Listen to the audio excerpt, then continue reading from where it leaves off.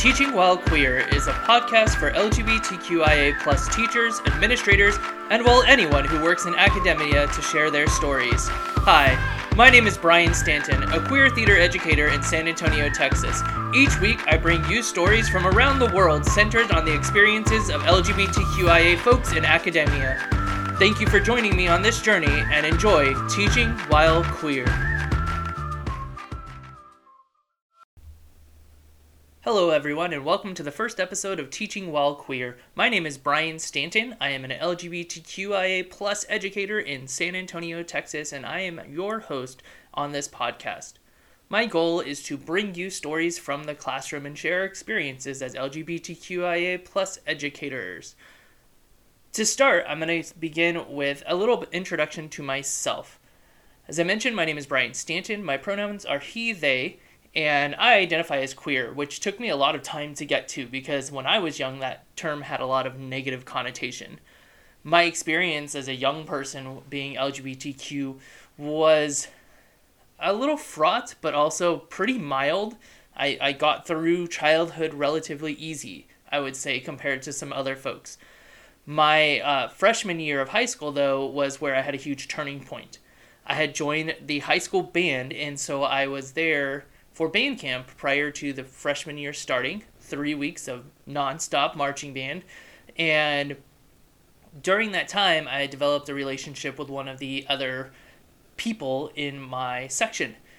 And unfortunately, his mom caught wind of our relationship and immediately called my parents, called the school, and basically outed us for having a relationship, which was wild, especially because as a young 13-year-old, because I was born in September and school started right before my birthday, I was not quite aware of the terminology that is required to understand your sexuality. I knew that I was different from other people. I knew that I liked boys, but I didn't know that the word gay meant that. I didn't know what the terminology was for that, and I hadn't had time to process that myself. So, first day of freshman year of high school, I had the luxury of walking into a high school campus who knew that I was gay, even though I didn't know what that meant. And it was a wild ride. It was a pretty bumpy few years. And to be honest, the biggest lifesaver for me was the fact that my band director pulled me into the office that very first day to check to see how I was doing because she had caught wind of everything that was going on. And that one conversation kind of let me know that I had somebody in my corner. And then I spent some time trying to figure out, what does this all mean to me? What should I do in order to be able to come to terms with who I am myself as opposed to having to come out on somebody else's terms? So I kind of laid low for a bit, dated girls, dated boys, tried to figure out who I was, and ultimately decided on me being queer. And it took a while getting there, as I mentioned.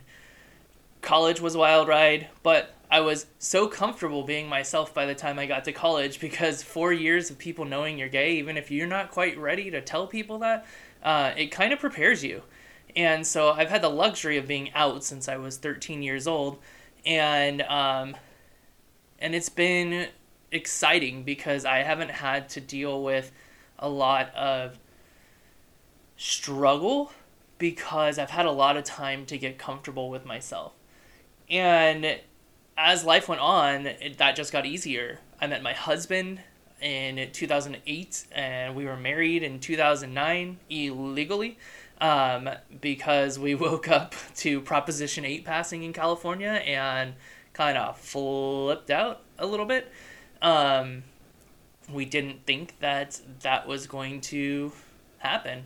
And it's really wild thinking back about, when I was young, there were laws I was breaking that I didn't even know existed. And then even going into adulthood and, finding someone to spend the rest of my life with, I ended up, having to subvert laws and have my own secret ceremonies. And even though they didn't have legal backing, they were important to us. And the great thing is that in 2013, we were able to be one of the first couples in San Diego, California to be legally married once the Supreme Court overturned the Proposition 8.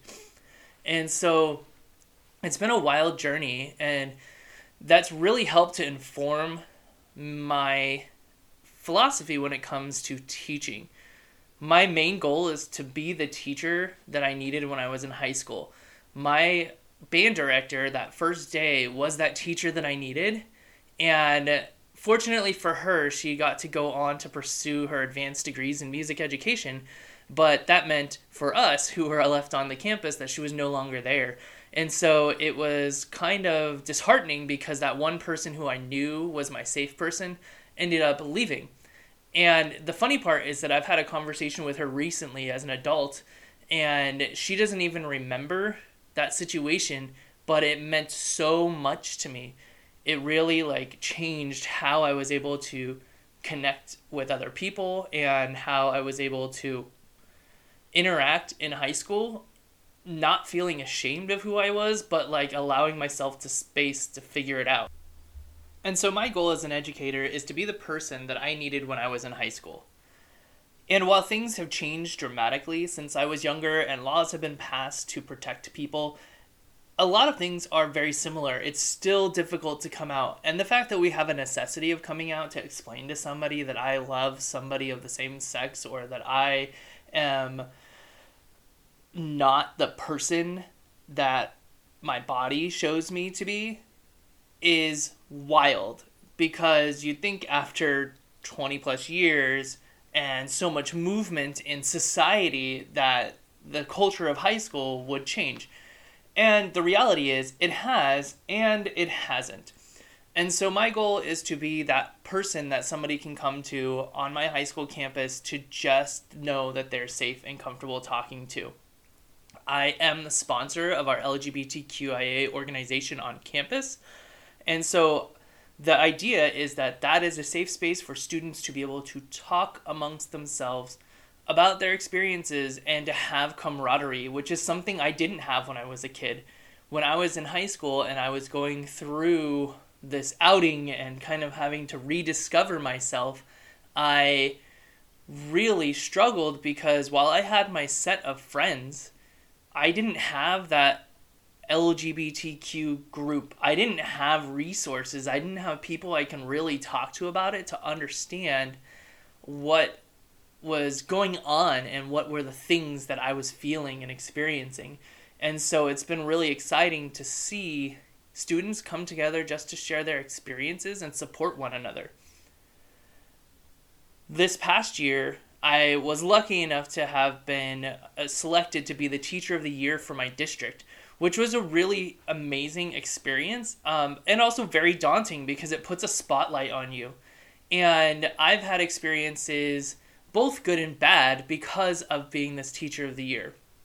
But the biggest takeaway that I had from it was this opportunity to get up and speak in front of all the faculty of the entire district during a big meeting, and I shared this story. I shared a story about my being outed by a parent and what that felt like to kind of be isolated and lost. I shared the story about my band director and how she came to me to ask me how I was doing and was one of the only people to check up on me after that situation. And the reality of it is we all in education have the ability to be that person for somebody. And my goal was to encourage folks, educators, administrators, counselors, to be that person for the students here. We all have the capacity for empathy. We all have the capacity to support one another. And it's about time that students feel support regardless of who they are. And so my big moment in this speech was to just remind folks that high school students, they want to seem hard. They want to seem like they've got everything under control and they don't need anything. But the reality of the situation is those kids still need love. They still need to be cared for. And all of us have the capacity to do that for every student on this campus. And so regardless of our beliefs, we should be able to support our students and provide a safe space for them. This has been wild for me because of the fact that I'm also the father of 4. I have 4 children that I adopted with my husband, 3 of which were adopted on the same day we were married in 2013. We were up in Orange County, California, legalized their adoption, drove down to San Diego, got legally married. Everybody changed their name on the same day, and it's a big holiday for us to celebrate. And then a year later, we ended up adopting a baby, and we've gone the full gamut now. We've got a 19-year-old and we've got an 8-year-old. We've ran all the age groups, and it's so important for me to be authentic. When I became a teacher, one of the first things I said to my administrator was, there is no closet for me. I understand that I've moved from California to Texas. I understand that politically things are different, but there is no closet for me because of my children. They are not going to be expected to lie that they have 2 dads. They're not going to be expected to not share family experiences or photos or things like that because I'm trying to play it safe in academia. And so I was very forward when I started that this is who I am, and I'm going to be here to support all students. And I have worked with students who don't quote unquote agree with LGBTQIA people, and we get past it. I support them in their academic or their theatrical needs, as it were, and we are able to work together. And I've also worked with students who are part of the LGBTQ community, and that has been really rewarding because I know that I'm giving back to a community that has helped me so immensely by creating, or rather ushering through the next generation of folks to be their authentic selves. I mentioned that my pronouns are he, they. That discovery happened within the last year and a half. And it's so interesting to me because I think there is so much more freedom for young people today to be able to discover who they are at a younger age, which I love. And so it got me really thinking about what do I feel about myself? Here I've been so comfortable with being gay for, 20 plus years. What is it that I really am? And it got me thinking, and that's why I now identify as queer. So all of that to say, this past school year was incredibly hard for most teachers around the world. It's a common theme. And one of the things that I wanted was to create a space for LGBTQ teachers to share their stories, because so many of us don't have that space to share. And so I hope that you will join me on this journey. And I'm looking forward to interviewing folks from around the world. And I ask that if you are an LGBTQIA plus teacher and you are interested in being on this podcast, please email me at teachingwhilequeerpodcast@gmail.com so that we can schedule your interview, because I want to hear your story. I want you to be able to share your story.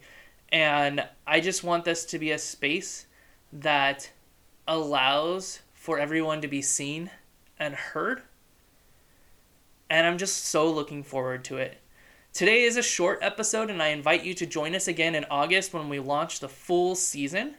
I'm hoping to interview 36 teachers this summer and provide an episode once a week during the school year. So if you are a teacher interested in being on this podcast, please contact me. Again, my email address is teachingwhilequeerpodcast@gmail.com, and I look so forward to hearing from you soon. Have a great day, and I hope to see you, or rather, hear from you, in August.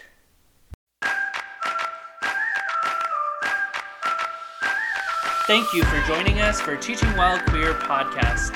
Again, my name is Brian Stanton, and I hope that you enjoyed this episode.